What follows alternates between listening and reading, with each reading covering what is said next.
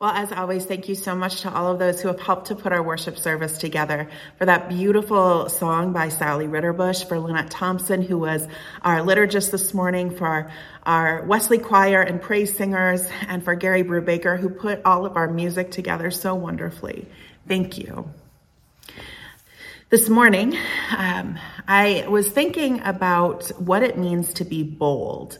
This was the theme for the United Methodist Women, I think a couple years ago, but it's also just a comment that's made a lot, especially as students end their graduation or come close to graduation or whatever comes next. It's about being bold. And I thought about what it takes to be bold. I mean, what do you think that it takes? Chutzpah, courage. Well, for me, I thought it takes bravery to be bold. So how do you be brave?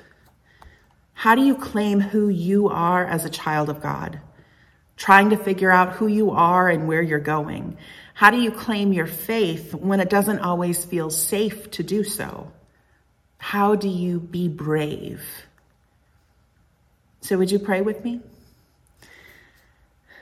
God, may the words of my mouth and the meditations of all of our hearts be acceptable in your sight, O Lord, our rock and our redeemer.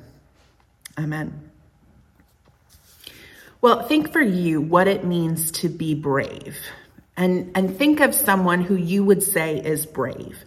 Now, maybe that's a group of people that first come to your mind, like police officers or first responders, or maybe it's like teachers. Who do you see as brave? Now, maybe when you think of who is brave to you, it's not a group of people, but it's a specific person to you, like a grandparent or a best friend or a neighbor. Now, what is it about them that you think is brave? Now, we're going to come back to this later, so if you need to write it down as you think about this, you can do that. That's okay. But what is brave? You know, I think that our first thought is usually someone who does something extraordinary in the face of some sort of danger, sometimes putting their life or their well-being at risk for the well-being of others. And while that may be true, I think if we peel it away at its very most basic, being brave is knowing that something is scary and doing it anyway. Now, fear can be paralyzing, and it can also be a good thing because sometimes fear keeps us safe. We know that it's not a good idea to walk into oncoming traffic, and yet we often do or don't do something because we're afraid. Now, over and over, the scripture tells us, do not be afraid. And I think that one of the things that's interesting about that is that oftentimes that happens usually after something sort of frightening happens. Hey, an angel just told you you're going to have a baby. Do not be afraid. Hey, a bunch of angels just appeared in the field. Do not be afraid. You know, it's sort of one of those things where after something happens, do not be afraid. And I think we're taught a lot of times to fight our fear or to be fearless, which again, in theory, seems like a great idea. And yet, when you fight something, and sometimes something that is larger than you are, how well does it go? Does it go peacefully and quickly go away? Or does it fight back? Because usually if something is strong, has some sort of health to it, it's not going to go quietly. And if you've ever said, just don't think about it, what's the one thing that you think of constantly? And really, you know, there's really no such thing as fearless. Sometimes it's not knowing that you should be afraid of something. But also, I think the other option is to be brave, knowing that something is scary or frightening and doing it anyway. So now go back to that person or people who you think are brave. And when you thought of that person or that people, Did you name yourself? I'm someone who is brave. Why not? If you didn't, why not? Do you not see yourself as brave? Do you not think that you're as brave as someone else is? Or do you think that, I'm not supposed to say that because I'm supposed to be humble? Why don't you see yourself as someone who is brave? Now, who are you? Because we all have a lot of titles that we go by. Mom, dad, aunt, uncle, sister, brother, accountant, teacher, pastor, police officer, EMT, wife, husband, boyfriend, girlfriend, partner, spouse. Now, of all of the titles and the names that you have gone by or that you go by throughout your life, what happens if tomorrow they were all gone? Now, sometimes this happens in shocking and traumatizing ways, through breakups or divorce, death, losing a job, or retirement. Now, there are many ways that these names and titles get lost or are taken from us. And then what happens? Who are you then?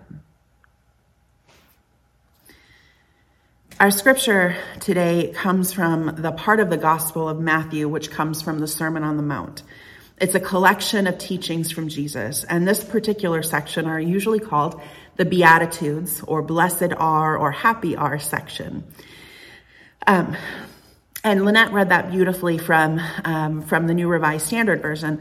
And also, I want you to hear them just a little bit differently, and this is from the Message. So, you're blessed when you're at the end of your rope. With less of you, there is more of God and God's rule. You're blessed when you feel you've lost what is most dear to you. Only then can you be embraced by the one most dear to you. You're blessed when you're content with just who you are. No more, no less. That's the moment you find yourselves proud owners of everything that can't be bought. You're blessed when you've worked up a good appetite for God. He's food and drink in the best meal you'll ever eat. You're blessed when you care. At the moment of being careful, you find yourselves cared for. You're blessed when you get your inside world, your mind and heart put right. Then you can see God in the outside world.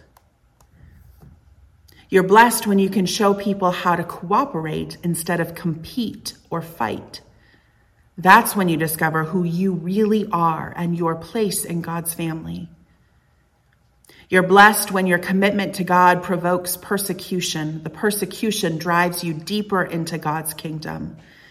Not only that, count yourselves blessed every time people put you down or throw you out or speak lies about you to discredit me. What it means is that the truth is too close for comfort and they are uncomfortable. You can be glad when that happens. Give a cheer, even for if they don't like it, I do. And all heaven applauds. And know that you are in good company. My prophets and witnesses have always gotten into this kind of trouble.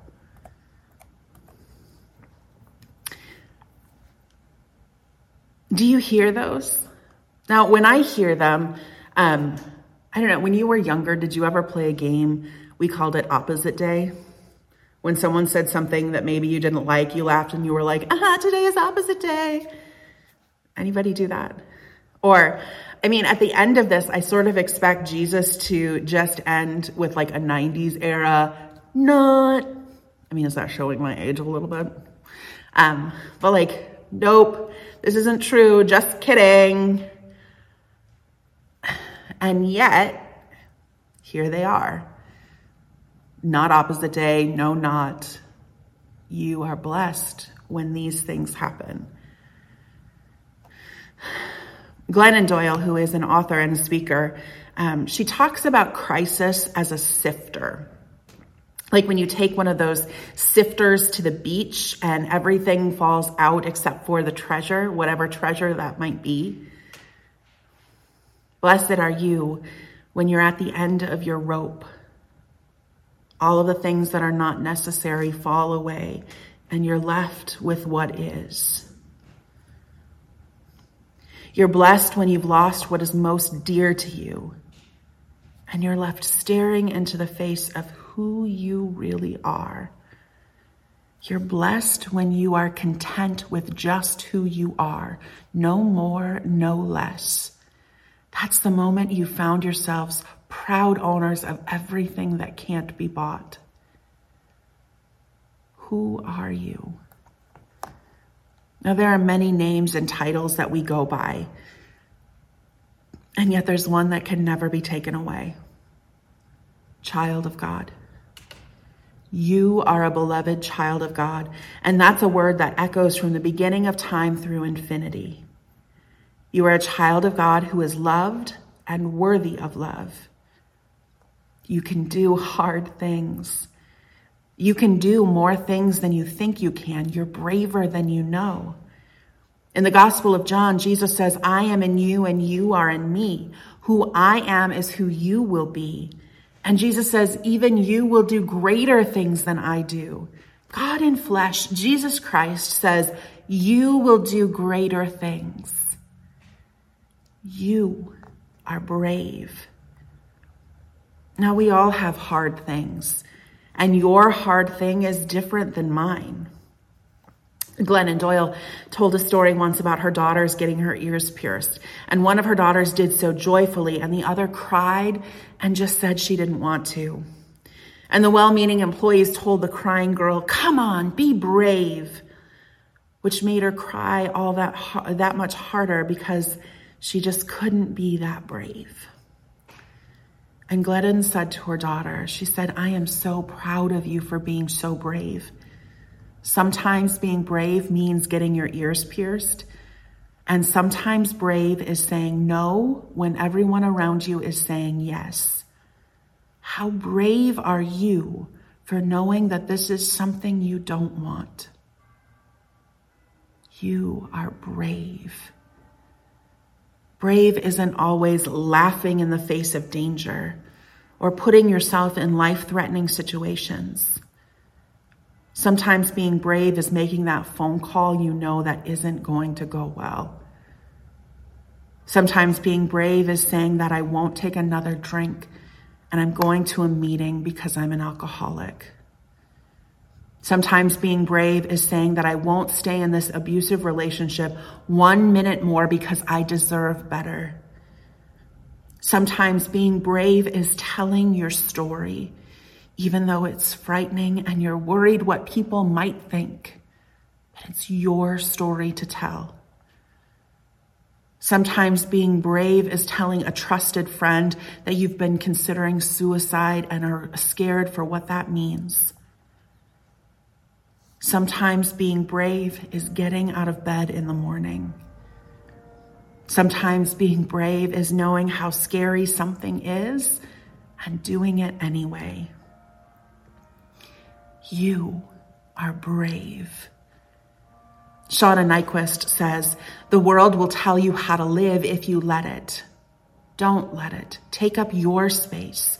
Raise your voice. Sing your song.